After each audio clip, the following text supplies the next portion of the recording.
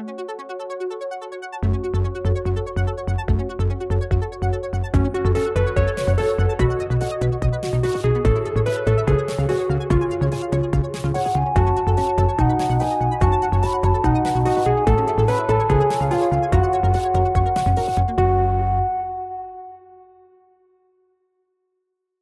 everyone, and welcome to episode 2 of Reckless Attack, which, I don't know if you've heard, is an actual play 5th edition Dungeons & Dragons podcast. I am Nathan Lurs. I'm your dungeon master here this evening. Woo! Oh, thank you. Thank you. I was feeling a little weird today going into the session, but the cheers already have just washed away all of the anxiety, and pay no attention to any pit stains or whatever you see. Seated to my right is the illustrious and well-documented. I don't know. I'm trying. I thought that would be fun, and then it was not. Anyway, who are you? I don't mind being well-documented. Well, we won't. We can't. My name is Steve Horowitz, and I am going to be playing Sylv Esterlin, the Dragonborn monk.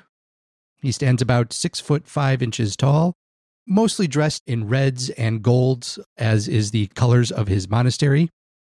Unlike a lot of I guess, standard Dragonborns, he actually does have some hair or fur, kind of hard to tell, which is kind of a combination of white and silver, which blends in nicely with his silverish scales. Mm-hmm. Generally speaking, he can be seen walking around with a quarterstaff that he uses as a walking stick. And I think I mentioned he's a monk. In case I haven't, he is a monk. In case I haven't, he is a monk. So he's traveling around the world trying to I almost wanted a quantum leap there. Right the things that once went wrong. Yeah. Hey, it's your character, Steve. You can be Scott Bakula Dragon if you'd like. That's maybe. Anyway, to my right. Hello, I'm David, and I play Cascarin Brightmane, the Dwarven Warlock. He is a rather squat, middle-aged dwarf who has a number of golden spirals atop his skin, and his extremities are encrusted with stone due to a very interesting event in his past that has left him elementally transformed. He is a member of the Eternal Citadel, his chosen patron, which we will get into later. But he stands at the front line, heavy mail at the ready, and maul ready to smash whatever gets in his way. Ooh, I like that. Wonderful. Hi, everyone. My name is Jonathan, and today I am playing the frog druid Checkers and his trusty frog pal Mango. Checkers is a smallish blue frog with a large fur cloak and leather kilt. He also wears a tricorn hat, from which you can see a small little green tree frog pop out of.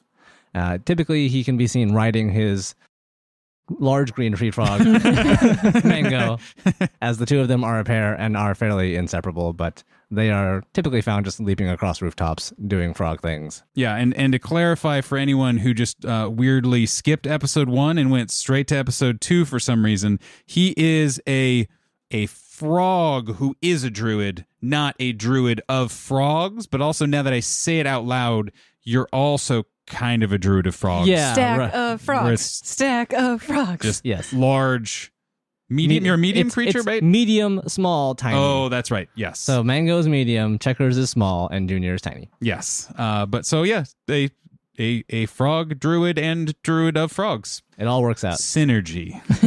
And finally. Hi, I'm Sophie, and I play Valeska Carter, the human-looking cleric of the Arcana domain. She is not a small creature, but is probably the same height as Checkers. She's 5 foot nothing, with short dark hair and rocking some medieval-looking sunglasses, which are just like an eye mask to help from the sun of her desert home of Rakma, and is wearing some light leather armor with some light flowing tunics to help with the desert heat. And that is our adventuring party here this evening. And while I know that, hopefully you all just came straight from episode 1, because we're releasing them at the same time, Sophie, am so worried for Cass. It'll be fine. He can't die. It's only episode 2, right? What could possibly go wrong? Yeah, but what a message that would send to Right. everyone, right? Nathan has been watching a lot of Matthew Colville. That's right. So, Cass, you are walking through these trees. There is not a lot of delineation. There's no steady growth into thicker trees as you walk in. Pretty much as soon as you step foot off of the road, these are old trees. This is an old forest that's been here certainly longer than you've been alive and probably longer than your parents have been alive or even grandparents. Immediately, after even taking a few steps, you lose track of where you are because of how thick it is. You can just make out, like, okay, the campfires are sort of back there. I think I came from over there. But in front of you is the faintly glittering form that called to you. It's close enough that you would never lose your way as you're following, but far enough that you somehow never get a great look at it. You travel this way several hundred feet into the surrounding forest. All around you, all you can see now is trees and grass and brush and this figure that continues ahead of you.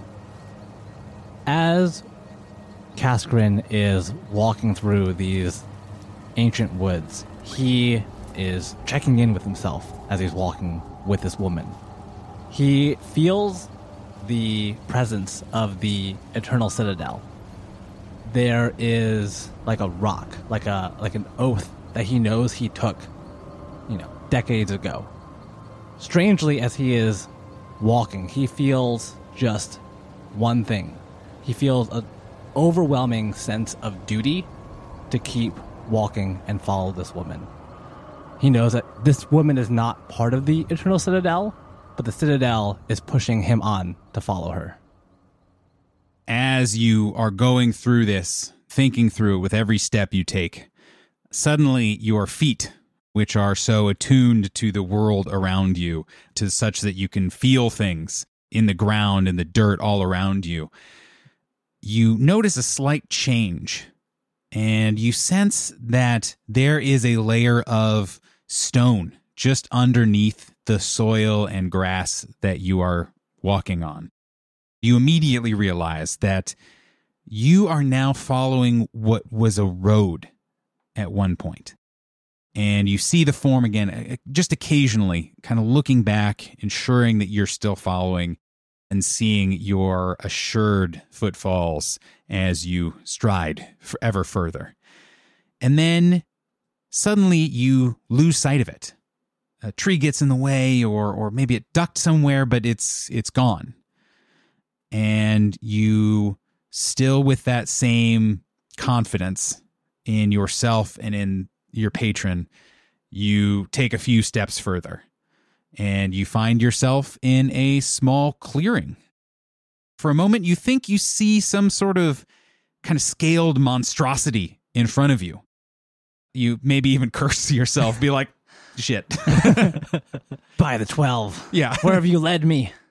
And after that passes, that moment of trained reflex of a Gilder settles down, you realize that it is actually an ancient, beautiful tree standing alone in the middle of this clearing with oxidized copper, silver, and gold pieces nailed over nearly every square inch of its trunk and many of its branches.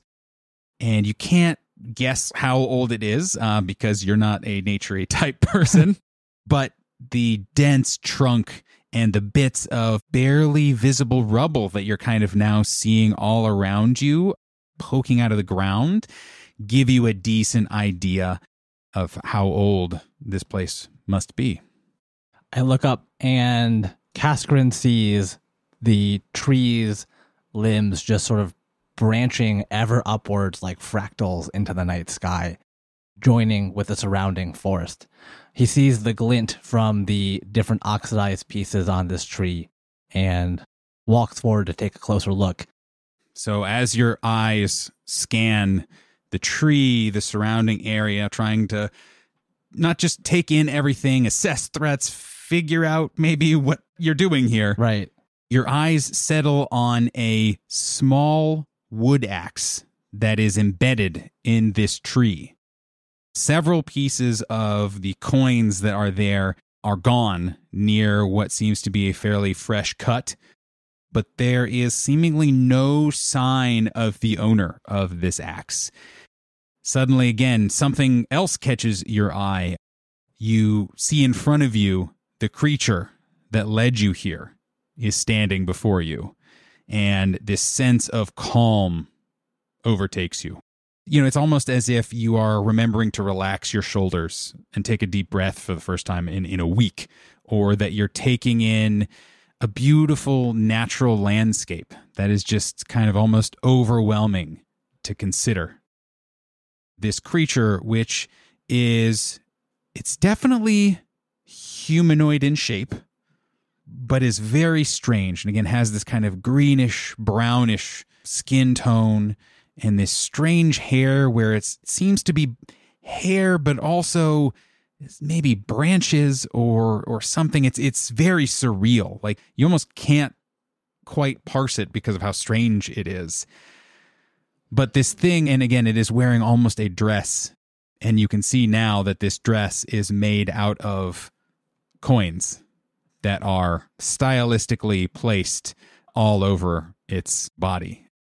These coins are fairly fresh and new looking, in contrast to the very old rusted coins. You've gone to great lengths to take me here, Caskrin says in a calm, almost monotone voice. Who are you? And what do you want from me? The creature looks back at you, and it seems like it understands what you're saying, but it does not respond. What it does do is it points to the axe in the tree, and it looks very cross. And then very smoothly, in a very, it's such a simple gesture, and for such a simple gesture to be described as graceful is almost ridiculous, but somehow it is. And it points down at the ground of the tree, where a few roots stick up from the dirt. With a weird sudden clarity, you see two creatures laying there, as if the roots have split open, revealing something to you. One is a female tiefling that is wearing some colorful clothing in a style that you're not immediately familiar with. That individual is breathing, but is unconscious and seems to be sickly in some way. The other creature you are a little more familiar with, but not in this particular way, is a grung. This grung is not at all the color of your stalwart companion, Checkers. It is almost a fluorescent green and has some small tinges of blue, especially kind of around the eyes, the fingertips, that kind of thing. It is laying there next to this other creature, and a large hole through its chest says that it did not meet the same fate as the unconscious, sickly person sitting next to it. The creature looks at you again. It stares at you, unblinking. And it points to the axe. It points to the grung. Looks a little sadly at the creature laying next to it, the tiefling. And then looks cross again, and then points deeper into the woods. The message it is sending is, this thing with that axe was doing something, and there's something over there, and I want you to take care of it. Okay. Caskrin walks towards the tree and examines what's been done to it. He takes the axe, looks it over, and with his other hand reaches towards the tree to see where it's been cut. Yeah, and as you take the axe out of the tree, because it's still just like essentially embedded in the side of it, you can actually see the creature wince. He looks at the axe and he sees this might be a little stylistic, but instead of tree sap, he sees a reddish Yeah, resin absolutely. covering the blade of the axe. Why would anyone do this? And he looks back at the tree, back at the grung, and he puts the axe in the side loop of his belt before turning back to the woman. She is still looking just directly at you, all of the kind of anger and pain and pity all gone from her face again, and just looking at you. So what are you going to do about it? Right. Yep. He turns away from her and kneels by the tiefling. The grung is too far gone. He knows that he cannot save him. Yep. And like snaps his fingers in front of her eyes to see if she is still conscious and checks for a pulse. Hey, can you hear me? Are you okay? Well, David, that sounds like it's maybe time for the first D20 roll of the campaign. What? Is this just a regular D20 roll? No, It no, is no. a- This will set the tone for everything that happens afterward. The pressure. It is nothing as a regular D20 roll. Roll me a medicine check, Oh please. God. Okay. 11. Okay. You get a pulse. You know, you have to search for a little while. All you can really tell is that this person is in a bad way. Yeah. I will pull this tiefling. I will pull her from the roots and kind of set her up against the tree to get her comfortable. I rummage through my pack and pull out a small red flask, just a regular cure wounds potion. And I'm going to, gently tip the contents of this potion into her lips. Okay. I don't think it will really do much, but anything is better than nothing. And I will take a closer look into where the woman pointed into the forest. Yeah. Look at the spot where she pointed. So you see a little bit of color return to this person. They are still clearly sickened, but it does seem that it has fortified them a little bit. Right. And so you kind of start heading a little bit, at least looking that direction. And by the way, the woman is gone now. Okay. I look back to see where she might have been and then realize she's gone. It's just the three of us. I make sure that the tiefling is comfortable and then I start heading towards the spot in the forest. Okay. How far do you go in? I imagine that it's like partly underbrush in between all of these tall ancient trees. I, past the first tree, the second tree, I'm maybe 5 feet in just to see like what is past there, but always keeping an eye on the ancient oxidized tree. Yeah, making sure you know where you are. Yeah. Yeah, got it. Roll me a perception check.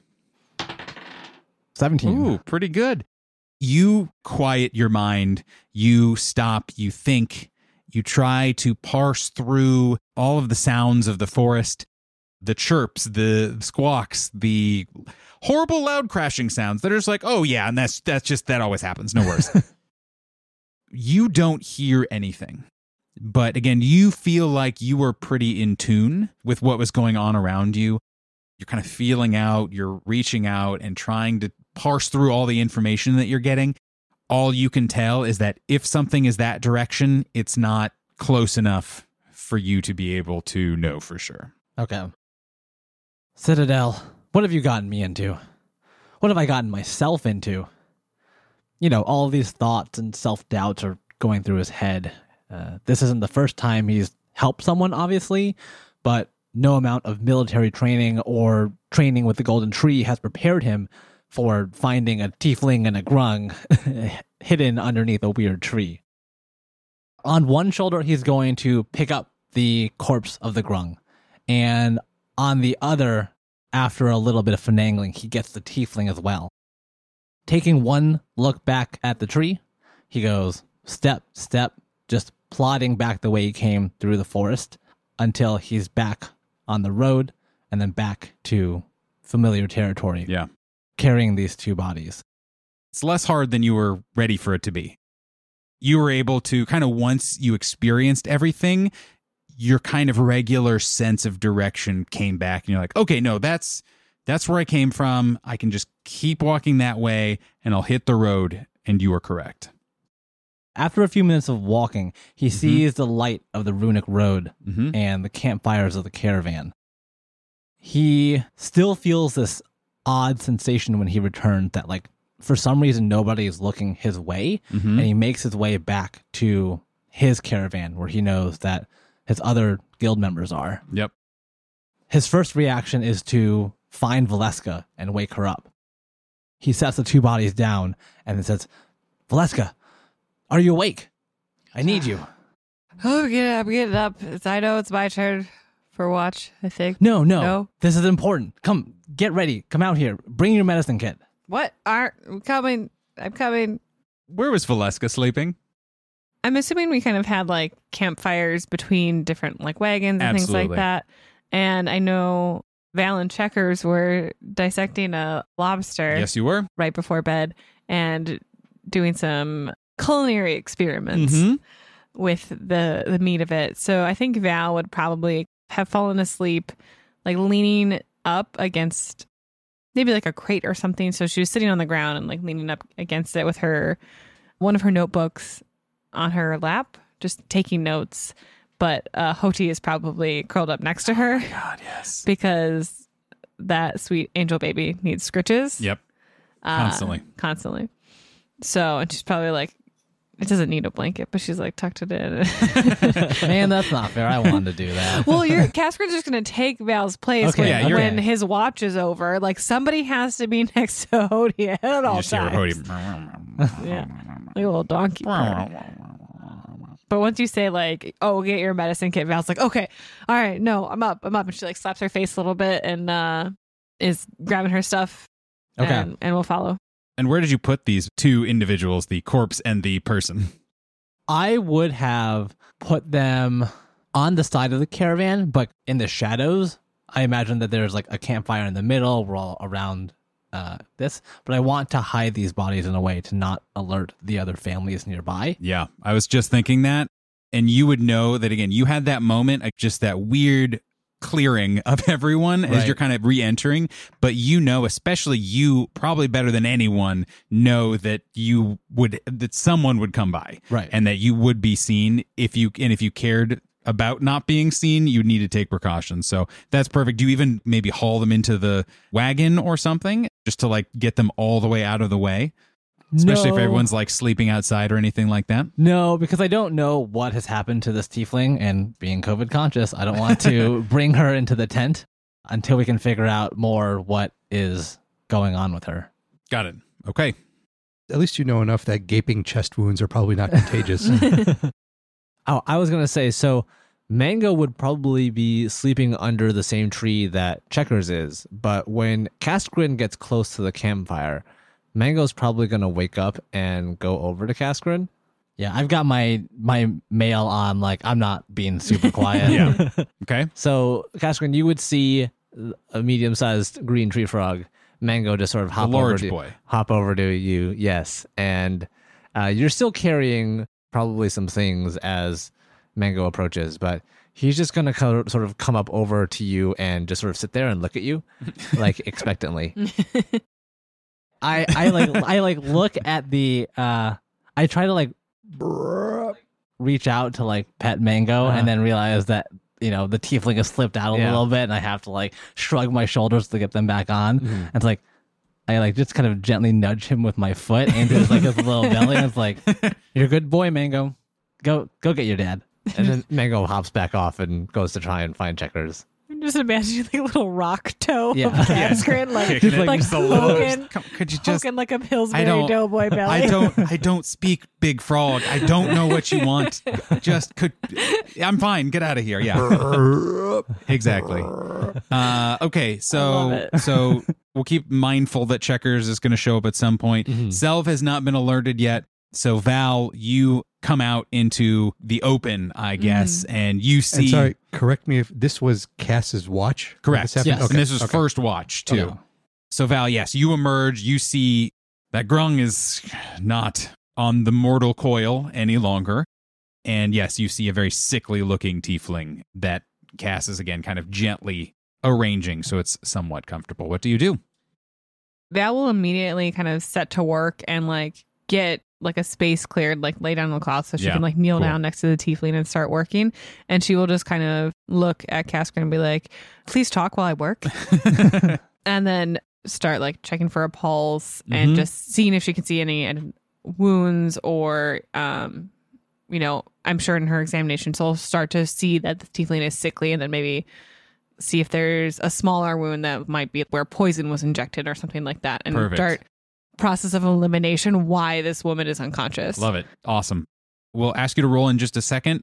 David, what is Kaskrin telling her, or what information is she passing along as she's kind of, again, looking for wounds, opening up clothing and checking pulses, everything that she can do to figure out what's wrong? Val's implication is, why did you bring me 2 dead bodies?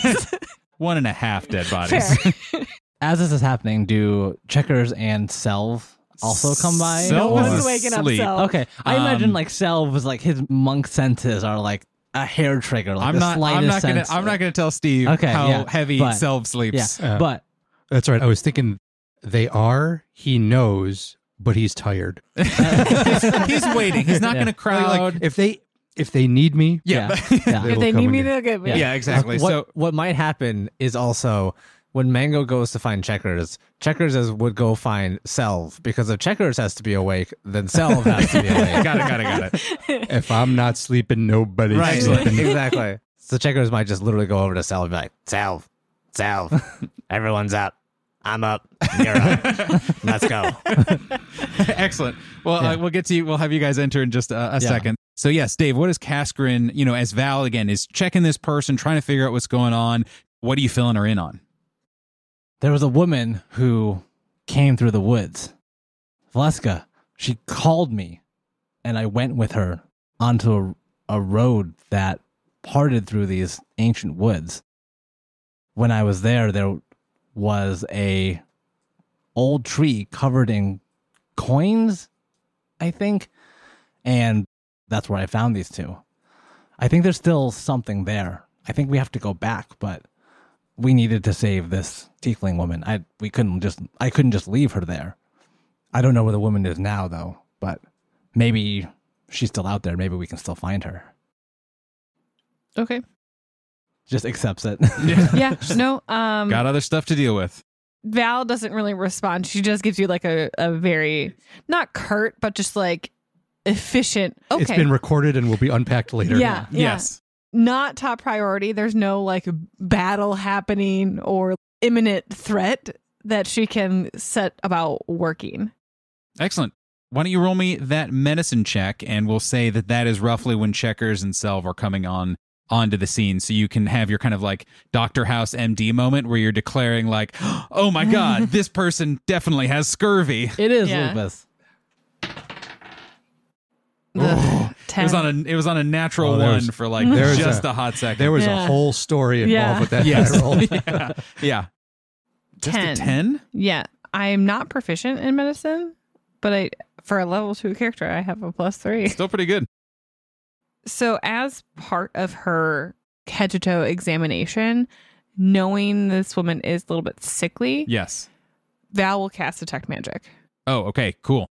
Are you doing it as a ritual? No, this woman's unconscious. It seems a little bit more urgent Yes. than to take 10 minutes. Yeah, so you do not detect any magic on her, Okay. whether it is affecting her or otherwise. So yeah, whatever is happening is, we'll say natural, Okay. but you know what I mean. Yeah. It's Mhm. D&D natural, which is a lot of questions. So Checkers and Selv, and I don't know if Mango is with you, Checkers. I assume so. I don't know. Is Junior with you? Junior is definitely riding in the hat, and Checkers is riding on the mango. Excellent. So, So- full stack is Selv is walking. involved. Is not And is involved in still any taller. stacks. Right. And is still taller. So you two come upon this scene. You just see Cass and Val over these two bodies. Obviously, Valeska is working on one in particular. Again, is lifting up shirts, trying to do all kinds of stuff, feeling temperatures, doing whatever she can. And yes, Checkers, you see another grung that is laying there. Right. So Checkers would probably come across a scene a little bit disoriented, a little bit upset that someone interrupted his sleep. He'll look over at Kaskrin and say, Mango said you wanted me over here. What's going?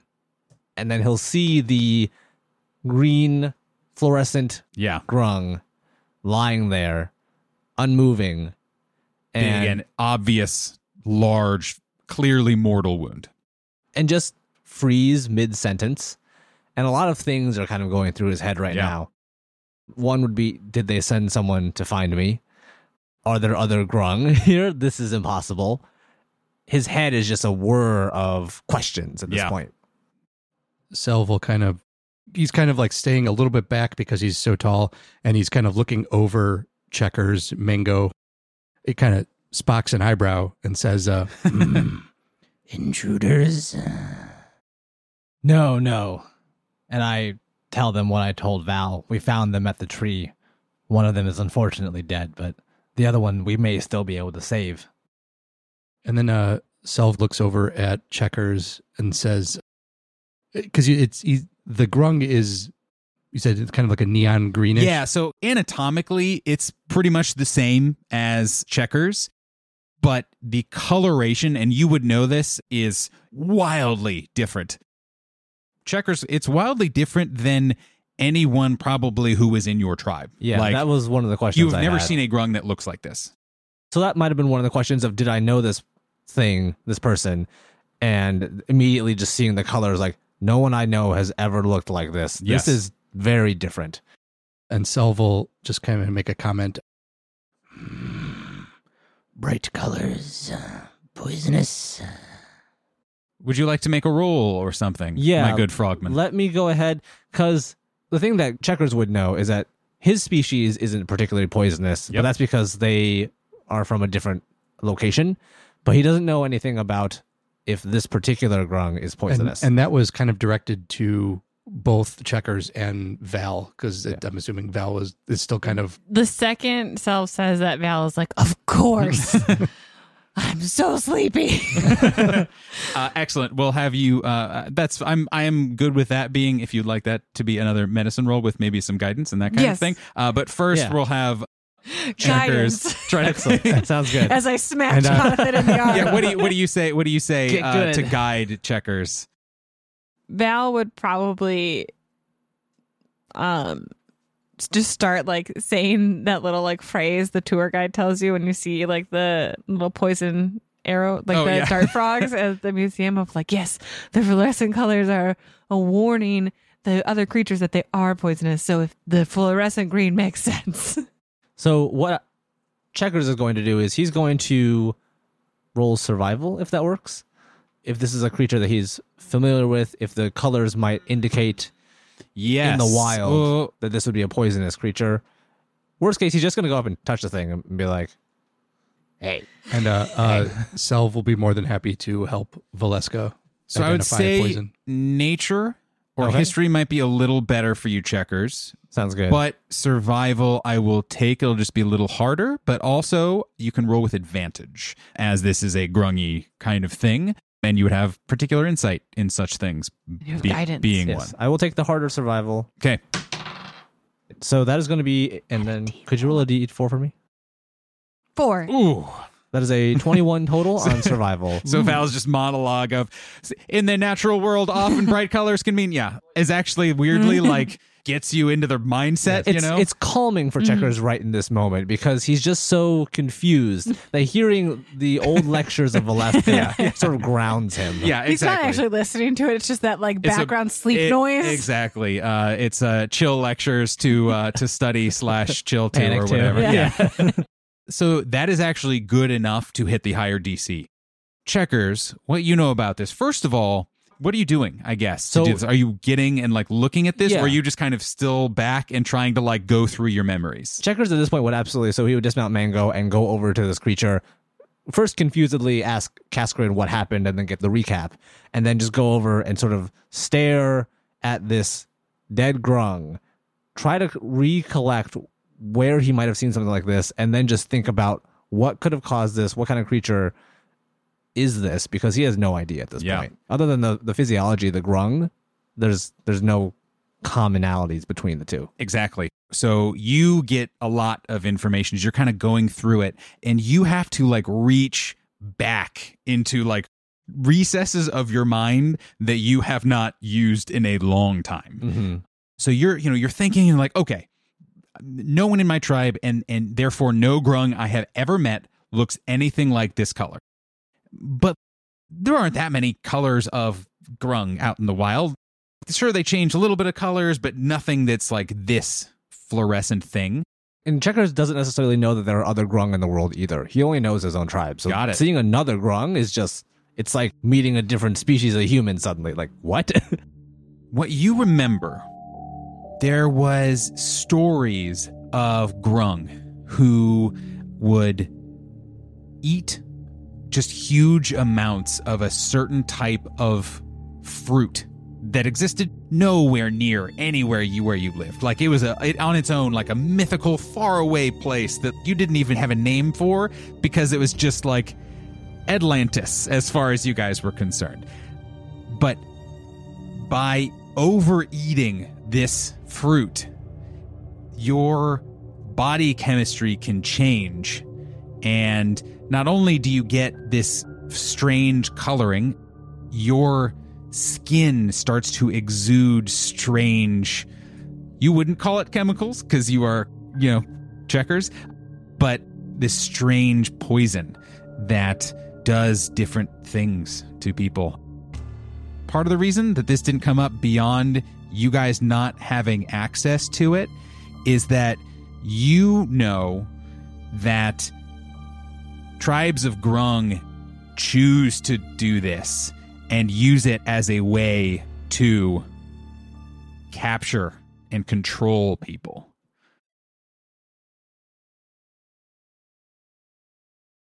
And now, a word from our sponsor. This episode is brought to you by A Foul Light Shines, a new free serial novel based on a D&D campaign. The Empire of Fire and Water has known 20 golden years of peace since the end of Agenion's War, a peace which is now in peril. When a ragtag group of friends intervene in a grotesque monster attack, they're too late to save a wounded man who leaves them with an encrypted journal and the words, "Trust no one, Tyir." Can the gang find Tyir, escape the claws of more strange monsters, and uncover the lurking threat to the Empire before it's too late? This story features themes of found family and strength in diversity, and is available for free on Campfire and Royal Road. A Foul Light Shines. Come for the fantasy. Stay for the cheese-obsessed goblin gunslinger.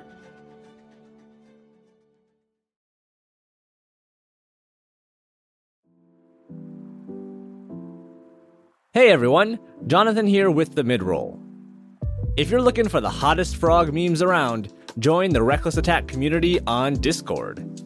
You can find a link to it in the show notes of our latest episodes or on our website, recklessattack.com. Want to support the show?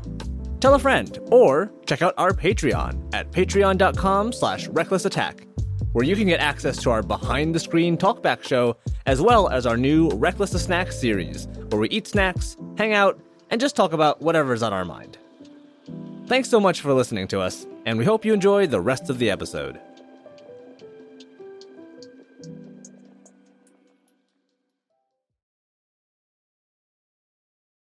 Cascarin, how are you feeling? You getting dizzy at all? I was just thinking that as soon as Checkers analyzes is not the right word, but like as soon as Checkers looks this over and says this is Well, does poisonous, Checkers say that? He wouldn't say it's necessarily poisonous. He would just look at it, be reminded of all this stuff, and then just immediately, Cascarin, you touched this thing, right? Cascarin, how are you feeling? I feel fine. I assume I feel fine. Could you roll me a Constitution saving throw with advantage, please? I may or may not feel fine. Natural 20. Okay. You realize that, like, you felt a little something, like it was tingly. And I it thought wasn't that even necessarily, like, a lot of poison, but, like, ooh, that was, now that you mention it. I thought that was maybe just nerves, but oh yeah, now that you mention it, Okay. I felt a little weird for a bit, but I think I'm okay. No one else touched this thing. It's poisonous, Val. You got it right. Val does like a little internal, like, yes. Someone go get Etris. Because she assumes he knows a lot more about poisons and might be able to help craft an antidote and is going to assume this woman has been poisoned by this Grung. Casprin goes into the caravan, just flings back the cloth entrance, and then he disappears to go wake up Etris. Selv, what are you doing during all of this? Selv will kind of move towards Val. Have you identified the poison?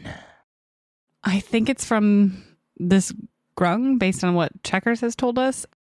As Val is saying this, she's kind of stopped tending to the woman and started like setting up Etris's kit by the fire and is assuming he's going to like start brewing an antidote. And she's watched him probably do enough of this to like Get his workflow? yeah, not like do it herself or anything like that, but just like You know what he uses Yeah. and how he likes things set up, and because that's just the she's kind of probably obsessively watched him Exactly. to That's just learn the- how to do the it, but thing he's that like Val- not yeah. teaching her, but she's like, I will learn this. I'm gonna learn. I don't care. You don't need to tell me anything. I'll learn. Yeah, but she's What gonna need that's not here? Etris. But can you help me bring her closer to the fire? Because I'm assuming we've moved her. We're like Yeah, we're like in the woods, like in the shadows. the clearing basically. by Yeah. the road or something, and like Or on the side of the wagon where it's kind of like hidden from the rest of the Right, camp. exactly. Yeah, so she's I- not in a convenient spot. yeah. So let's move her like next to the fire. Selv just will nod and then just kind of pick her up as gently as he can and help move her to wherever Val says. Val asks Selv to sit with her until Cass comes back with Etris. And then Val will grab some gloves and some vials and go up to Checkers and be like, Checkers, I would like to be respectful, but I also will need to get some of the poison off this grung. Why do you have to be respectful? It's dead. Okay, we're good then. I'm just gonna go. It's not gonna care. All right, just we'll talk later. So, Okay. Selv will sit down cross-legged next to the tiefling and kind of take out his flute and just start playing kind of a low, something soothing. Mhm. Wait, what's going on? I got him. What? What? And you just are hearing this. He is probably actually asleep in the wagon. Sure. I can see what I can do. Do you know where my kit is? It was right here. I swear, and it was all kind of lined up. As He's like, as you he's hear saying, rummaging going on inside. As he's saying that, I'm assuming it didn't take long for Val to get like little vials from the grung. She comes back with her gloves and vials and is like, "Oh, don't worry, Etris, I've set it up next to the campfire, and here is samples of the possible poison." Selv is sitting with the poisoned woman, and we are ready for you to brew. And his already always crazy hair somehow looks even crazier, and he's kind of squinting and just clearly was about to start ripping apart some boxes that were in here, and he's just like, well, all right then, okay, let's get to it. And he goes over and he notices the grung that's laying there, and he kind of does like a double take. So Val's like his Sioux alchemist? Yeah. Yeah. Val has a burning desire to learn everything she can. And Etris is somebody who is wildly proficient in his field, not in the way that she would have trained New. at all. Aggressively not. Right. But he does have this wealth of knowledge. So anytime he would have been like brewing anything, tea, who knows, she would be obsessively watching him and taking notes on what he's doing, because Etris has probably been wildly annoyed by Val's questions. So she's learned to take a little step back and like at the right times ask questions. And I would say even more than that, what Etris often does is he does not give you helpful answers to your questions. Right. He is very much a old grandma chef where he's just like, well, I just kind of slap a little bit of this, and I don't know, I learned that I use this and that. He's happy to answer the questions, but he's not giving me answers that How much? I want. Yeah. How He's much? giving I me said answers. a pinch. Right, It's like, exactly. well, how It's much like, is a pinch? It's a pinch. that can do nothing with that information that Right. you have given me. So maybe you've just been like, well, I'll just watch and Yeah. I'll figure it out on my own. But Yeah. you're not helpful. Yeah. So you guys, he kind of double takes at the grung, but he kind of beelines over to the person who needs help. And he says, "Oh, thank you, Val." And he moves around several things in his alchemy kit without It's all saying highly anything. like, it's like almost like she took like a speed square and it's like all at 90-degree angles. Yeah, exactly. and lined up. It's like a small Japanese child's lunchbox where it's all, and he just messes all of it up immediately, like looking around for stuff. First, he goes to the person and again is taking vitals in the same way you guys are. Hey, Val, can you check this? And can you if you look under the armpit, can you see what's the color that it's got going on around there? Oh, and I'll mention, I didn't say that this particular tiefling is kind of a bluish color, wearing interesting, different clothing and kind of big, almost like horseshoe like horns. upright horns. Yeah, Actually, that was one of the things I was going to ask was, based on their clothing, do I know where they most likely came from? You can roll me a history check. Okay. Natural one. Nope. No. Could have been the moon. 19 for Cascarin. So he's been in a major city for most of his life, and he's seen a lot of people come and go. Maybe it's something, a clothing he's recognized. Not from around here. Yeah. So actually, what you would not have ever met someone who was wearing something like this. You were maybe on a patrol one day and you walked past a clothing shop, a fancy, globally conscious fashion was like, oh, we're bringing in all the best fabrics and styles from around the world. This set of clothing, again, there are tieflings all over the place, certainly, but this style of clothing you heard was like from another continent. And people don't travel across continents anymore. Like some people maybe do, but the world remains a little too big and fragmented and scary, where people are just now kind of traveling on their own continents because not everyone has a runic road to travel on. I think you're right, Selv.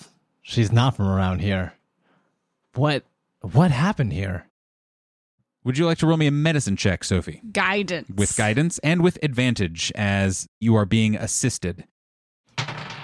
18. Ooh, okay. That is indeed enough.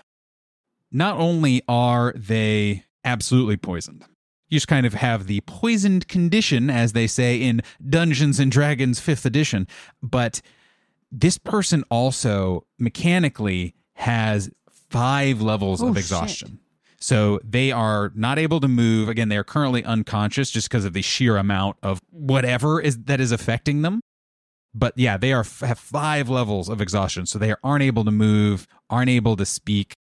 This person is in a bad, bad way.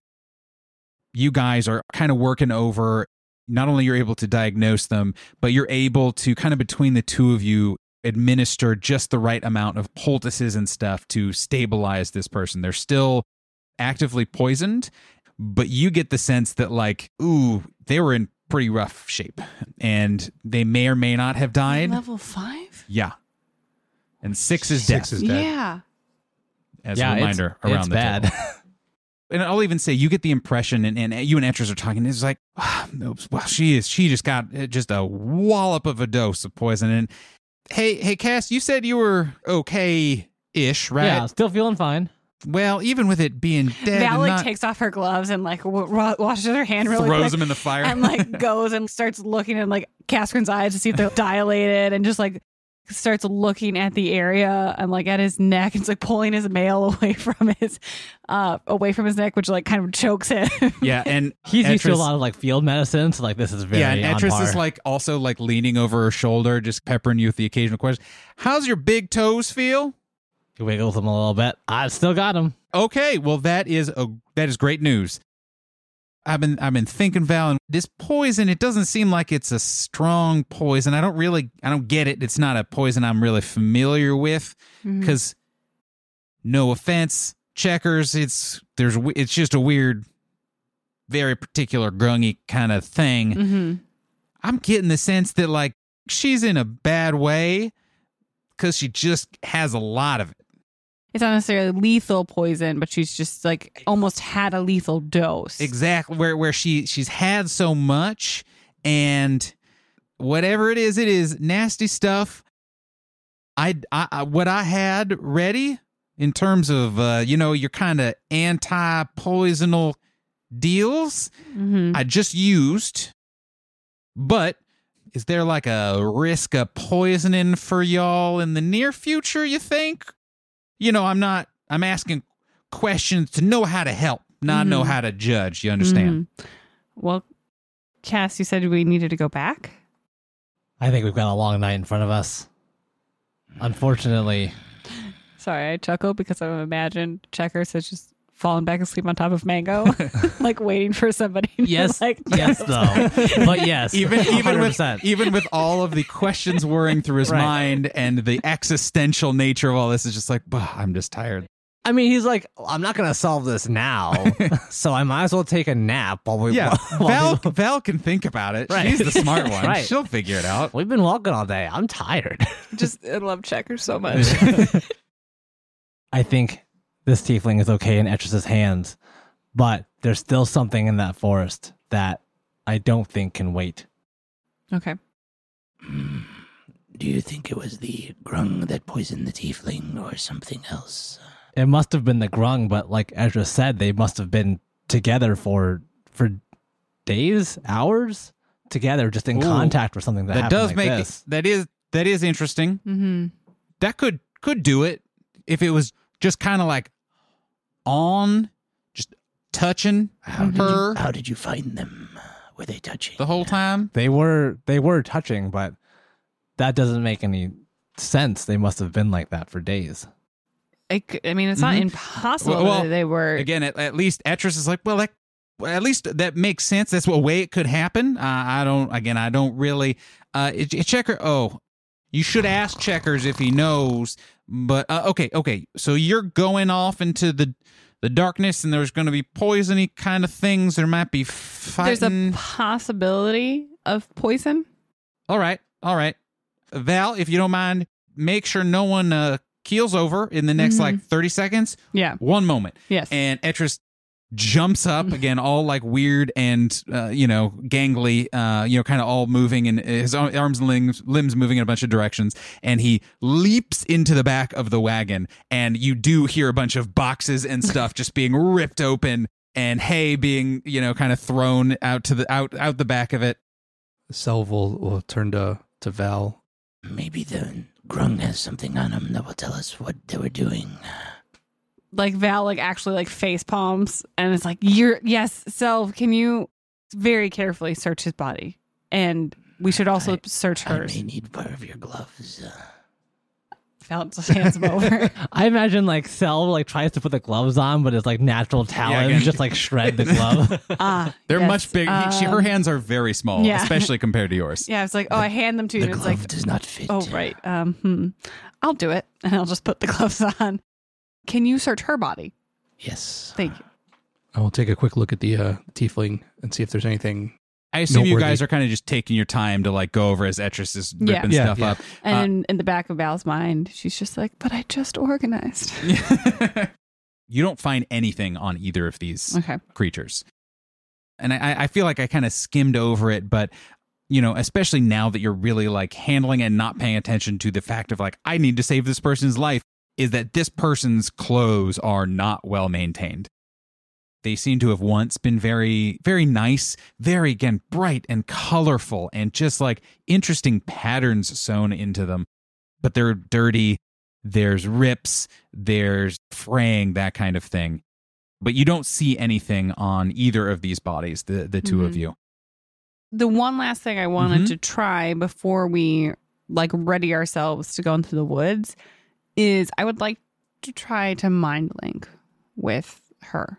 Ooh, what is that? So what does that what does that do? Yeah, so the note I have is from mind link response. It says when you're using mind link to speak telepathically to a creature, you can use your action to give the creature the ability to speak telepathically with you for an hour or until it ends. To use this ability, the creature must be able to see you. So I think it won't work, but Val still wants to like try. Yeah, and actually, what I would say is that there are instances where that I could see that working, where someone's like paralyzed or something, right? But they still have mental faculties. But this person is, fully unconscious. And so you reach out with your mind and there's nothing there.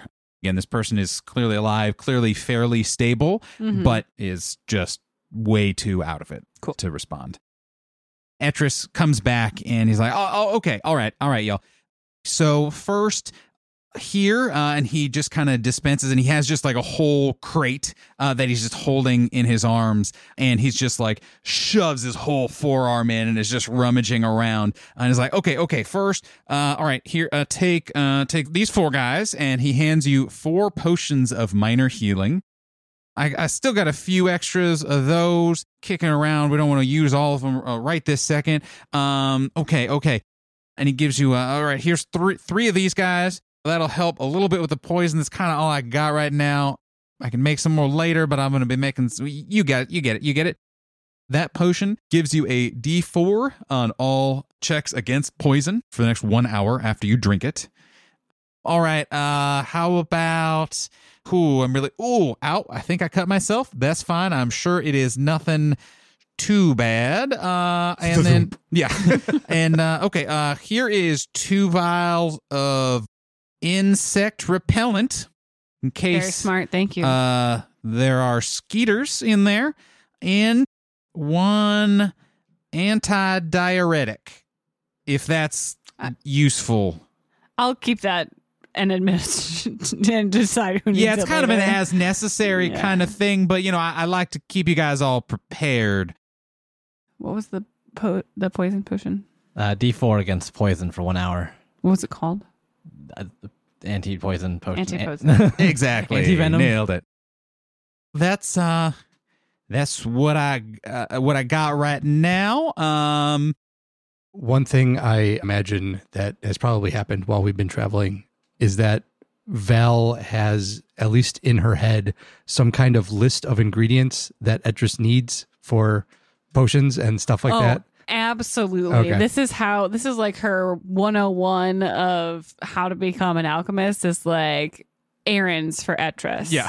Of like, what do you need? and he Val loves is like okay doing the grunt work to like come in on the ground floor to learn something. 'Cause if she's we're- behind it. If it's the way, Cass described it, then there's probably an ancient forest, which means there's probably some of this stuff growing around places. So before y'all leave, if you could help me move the body, Yeah. Mm-hmm. you could even, I kind of made a little space in the wagon there, so you could probably just throw it on up. And, I don't know what kind of the done thing is, the way to kind of pay respects to the twin-headed death grave god or what for this sort of thing.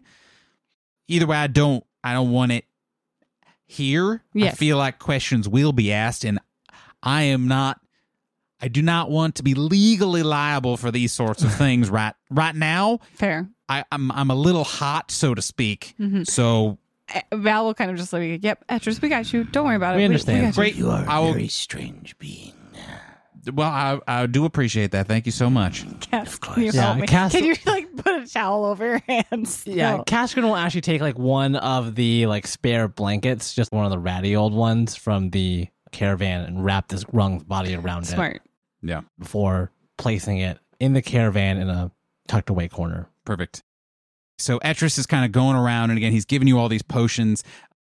You see that Poti is still just dead asleep, That's sweet, snoring, sweet angel. doing weird donkey snores. So do you guys go into the forest? We're following your lead, Cass. Checkers will wake up at this point and go, it wasn't a dream, was it, Cass? No, sorry, Checkers. We still have to go, don't we? We do. We still have to go. There's still work to be done tonight. Come on. Best to get started. I assume, Cass, are you leading them? Mm-hmm. I will take us back to where I had walked into the forest the first time. Okay. And I know a lot of you do not have dark vision. Are you lighting anything as you are traversing into the woods? Checkers would light a torch at this point. Okay. Val would cast light on something of Kaskrin's. Okay. Most likely. Perfect. Or do you want light? You can cast it on Selv's staff if Yeah, you want. I don't want light. Are you gonna be like a little bit ahead of us? Yeah, I'm going to be a little bit of head Yeah, scouting. so I'll cast it on your staff. Because I'm looking for where the forest turns to road. Yeah. So you guys go in again. Cass is at least a little bit ahead of you guys. I assume not too far away. Whatever the magical distance that adventurers know to be apart from each other so as not to lose each other in the dark. I assume that is what you're doing. Yep. And that you are well-trained guilders. Cass, you don't have that same kind of like pull as you did, but you're still able to find your way, no problem. And you're feeling along like, okay, this feels right. And then you get that sense that, oh, I found the road again. Mm-hmm. So you're able to keep guiding people. And Cass, I don't know how poetic he got in describing it, but for you guys, it's just like, okay, creepy woods. Yep, we're here, and it is dark, and it is the woods. And it is, again, it's loud, and there's all kinds of strange sounds happening all around you, because that's what happens when you're in these woods, or any woods in Rixia.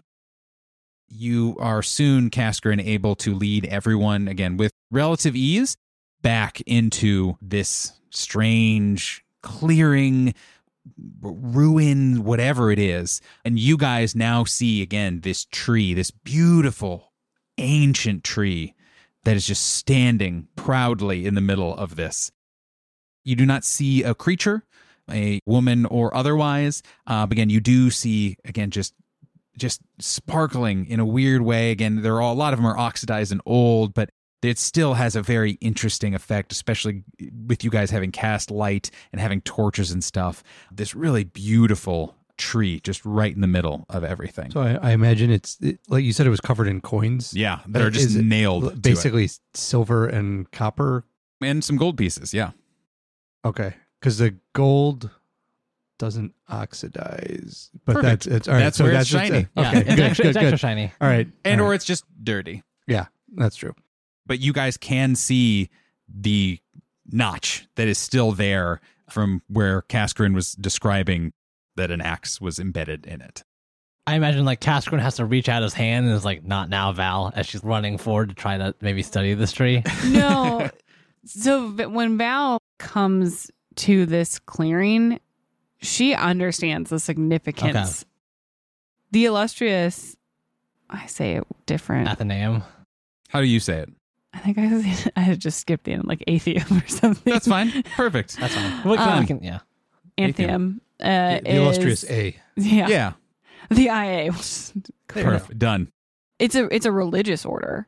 So she does have this desire and passion for knowledge, but it is reined in a bit. It's like respectful. It's not. Yeah.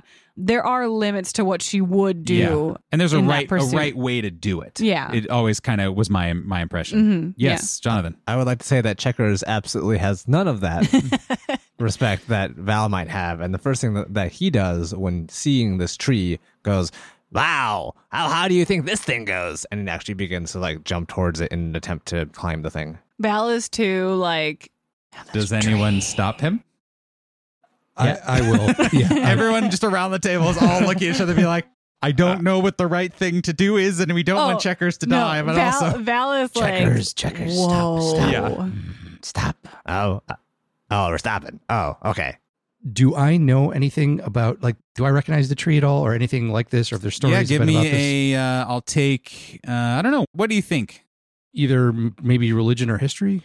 Those are both perfect. Okay. Val was going to ask to roll a religion check because I feel like, given your description of this seems more a spiritual or religious site, especially given the description of the woman guiding you there.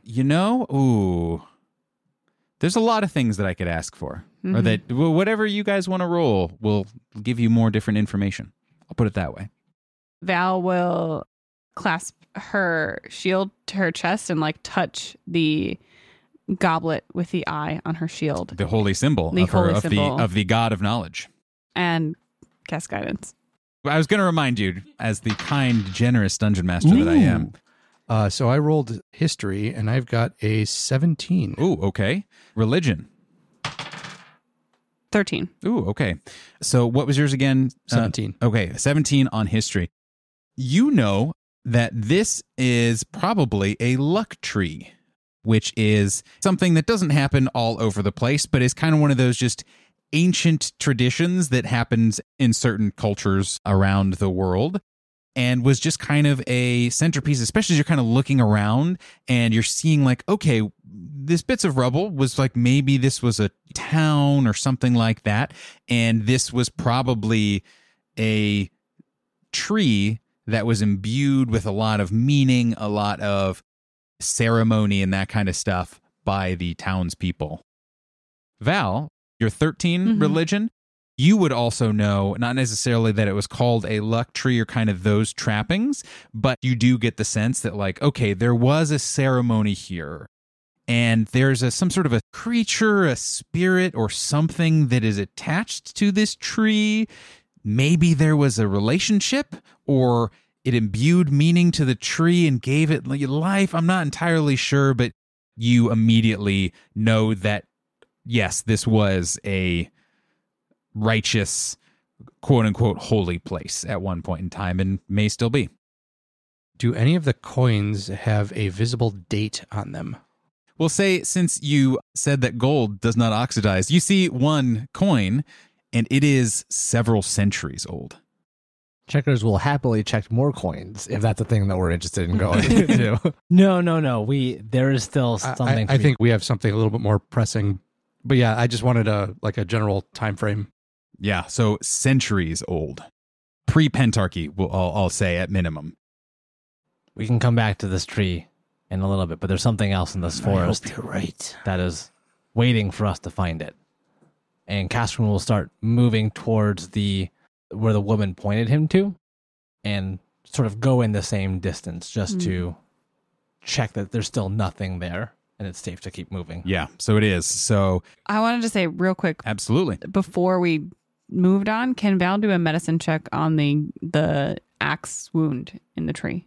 Yes. So yeah, go for it. 17. It is interesting, just in the same way, like in the way David described it is true, where it is this weird, it is sap, but it's also not sap, but it does seem to have dried, and it's not like actively bleeding. I was going to say leaking, and I didn't like that. But yeah, so it's not actively bleeding or anything anymore. So it seems like, yeah, that's not good. Mm-hmm. But it is okay, and it is kind of stopped. Val will continue on then. Would she know if it needs healing? So no. Okay. So it's one of those things where like, yes, but you are not sure if your particular brand of healing Wouldn't do anything. would do anything to this very specific kind of an experience. You guys carry on further into the forest. You guys are going for a few hundred more feet still. In the distance, and this is with knowing your guys' passive perception, Checkers, you probably hear it first, where something changes in the air, in the sounds and that kind of stuff. We're like, okay, hold on. It was just nature sounds. There's something else. What is it? And Selv, you kind of get a little taste of it too, just a little after Checkers does. You, Checkers, do hear chopping of wood, clearly, and it's of several axes hitting wood. Hold on, guys. I think I hear something. Sounds like there's a bunch of... Is that wood chopping? Val stops and starts listening and tilting her head. It's like, I don't hear it yet. Yes. Can everyone roll me perception checks? 10 on perception. 11. 12. 10. You can't quite tell exactly where it is. And again, maybe it's just because it sounds like quite a few axes somewhere up ahead, so it's echoing weird. Not that I think we're in any real danger, but Checkers would like to cast the cantrip Magic Stone and summon 3 little frog stones. Okay. Put them in his hat. Anything else anyone else would like to do? Do we want to cover the light for right now or be ready to cover it? Or we can hang back while you go ahead. This does seem like something where maybe we should be a little stealthy. I will give it my best. Clang, clang, clang. Guidance. Val will actually say, may you find the truth we seek as she casts guidance on you. Okay. Cascarin will walk forward ahead of the group and try to get closer to this clearing where he hears the wood chopping now. Roll me a stealth check, please. I have disadvantage because I'm. But add a D4. Yes. So I have 15 on the die, +1, -1, so 15. Ooh, and that was the low one, was a 15. Oh no, I suck. It's No. 7. Ooh, yep. It's actually just Okay. 7. Okay. You got us all excited. So Wow, that was Right there. Yeah. All right, Casper. and as a reminder, usually we'd be doing a group stealth check, but because of just the way things were arranged, it was very much a like, Cass has to go first, and like he's by himself. Cass, you are doing your best. You know this is not exactly your, to use a ranger term, favored terrain, shall we say, in that you are, again, giant maul, heavy armor, big, actual, literal, made of rock dwarf. So you're approaching, but you're, the natural choice for stealth missions. exactly. But you're keeping an eye out. You're watching things. You're trying to take it in. You're doing your best. You see a clearing ahead of you. You see a lot of stumps right on the edge of it. It's clear that several someones or somethings have been chopping down a lot of wood here deep in the forest. You start to see, and this is, again, you guys all can kind of see this too. I mean, I'm just for the sake of it, you are close enough to be like, okay, something's up there. There's a little bit of light, something along those lines. You don't hear or see anyone right next to you at this point, and you see these flickers of fires. In this clearing, you see quite a few grungs. Easily more than a dozen, maybe 24 grungs of all sorts of different fluorescent colors. Not just the green that you saw earlier, but there's blues, there's purples, and there are certainly many greens. You see, again, all these different colored grungs, and you see several of these grungs seem to be almost riding around mortals, dwarves, elves, humans, of course, and all the different species that you can imagine in the fantasy world. And the grungs are not the ones doing the chopping. The mortals and monsters and animals that they are riding are the ones doing the chopping. And in the middle of all of this, you see almost like sticking out like a sore thumb because of how bright it is, a golden yellowish grung that is notable in and of itself, but is especially notable because of what it is sitting on. One way I can say it is that it is sitting on kind of a raised dais, with almost like a weird ramshackle twig-based throne. But also, that dais is on, I guess the best way to describe it is kind of like a backpack structure being worn by a 13-foot tall creature that has this big round belly and big muscular arms and kind of this ruddy face that seems, would seem relatively normal if it didn't have just this slack-jawed, blank look on it, clearly out of it. And you look around, you see all the other mortals and animals and stuff are all also like slack-jawed and totally unaware of what's going on, but still somehow responding to what these grung are doing to them. You see again this golden grung sitting on top of this huge creature. All around it, you can see it is shoving these fruits, these like weird spiky fruits into its mouth whole. And it is just like this big chubby grung that's just like sitting there. And you can see it's like chirruping and grung, being like, ordering people around, ordering people to get it more of these fruits. And right next to, again, you see this huge pile of these weird fruits that are like a big stockpile almost. If that scene wasn't strange enough, there is a sudden noise, like a boom, accompanied by a flash, and then a steady glow of alien blue light. A swirling portal of energy particles begin swirling before snapping into a sudden construct. From the angle you guys are at, you almost have to lean to either side to see it, as it appears to be almost two-dimensional. As you look at it, you realize this portal has actually formed a doorway. Through its arch, you see a dense, thick jungle scenery with sun shining down through the canopy and out of this door. From it springs a handful of other grung, all carrying more of this strange fruit or strange inflated bladders, and behind them you see another creature step forward. The figure is much taller than the diminutive grung, long and thin in frame. The creature is leaning almost tiredly on a crooked, curved, and gnarled staff. They are wearing a loose tunic that seems to be covered by a tattered cape, and are wearing several distinct and intricate necklaces, some of whom drape down to their midsection. You see traces of light blue skin underneath bandages covering most of their arms and exposed ears that are almost goat-like.